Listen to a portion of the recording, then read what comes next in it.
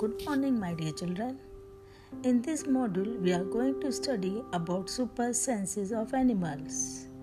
Now, why do animals need super senses? They need for different reasons. First, to get food. Second, to protect themselves from the predators. Third, to mark their territories.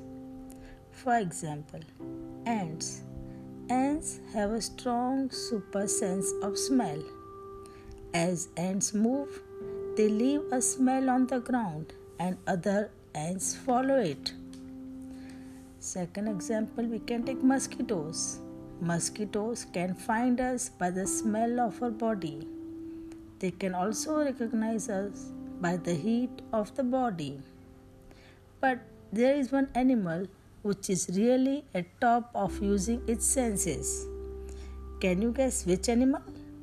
Yes, the tiger.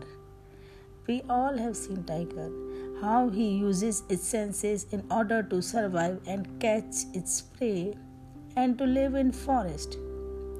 Well, firstly, its eyesight is extremely powerful. Tiger can see 6 times better at night than the rest of us can. That's pretty good, isn't it?